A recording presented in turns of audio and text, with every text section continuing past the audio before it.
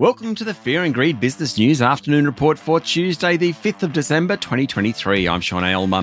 Every afternoon, we've got the 5 stories that happened today that you need to know about. Story number 1, the Reserve Bank left the official cash rate on hold today, but that wasn't enough to prevent a big fall in the local share market. The S&P ASX 200 dropped nearly 1% to 7,062 points following a sell-off on Wall Street. Energy and materials stocks led the market lower. Real estate investment trusts and consumer discretionary companies were also sold off.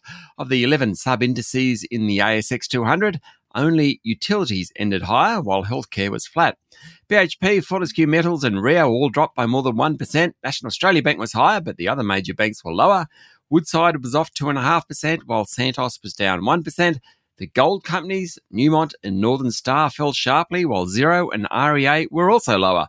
Woolies and Coles were among the best performers. Origin Energy, post the failed shareholder vote yesterday, was the best performer of the top 200, rising 2.5%.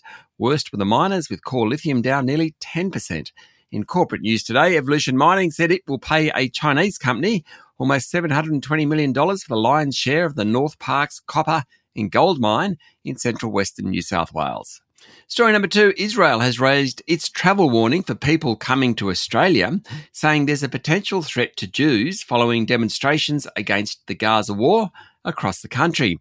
Australia was included among a swathe of countries, including Britain, France, Germany, Brazil, Argentina and Russia, for which travel advice was raised to level 2, recommending Israelis take extra precautions when visiting. The US remains at level 1, or no threat. Israel's National Security Council said that since the beginning of the war, there have been increased efforts identified from Iran and its affiliates, including Hamas and Islamic Jihad, to target Israelis and Jews around the world. A number of pro-Palestinian rallies in Australia have included anti-Semitic elements. Last week, pro-Palestinians targeted a Melbourne hotel where an Israeli family, or members of an Israeli family of murder victims and hostages of the attack, had been staying. And on Sunday, a neo-Nazi rally was held in Ballarat in regional Victoria.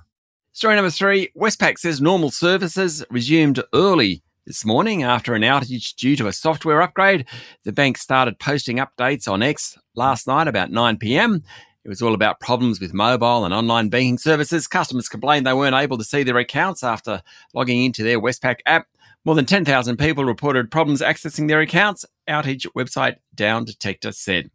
Story number 4, Fortescue has shipped its first batch of African iron ore, just as rival miner Rio Tinto said it will spend $500 million proving up the Pilbara's next big mine to achieve first ore by 2030. Now, on Fortescue's side, the first ship departed from the Gabonese capital of Libreville this week, carrying ore from the Belinga iron ore project, according to the Financial Review.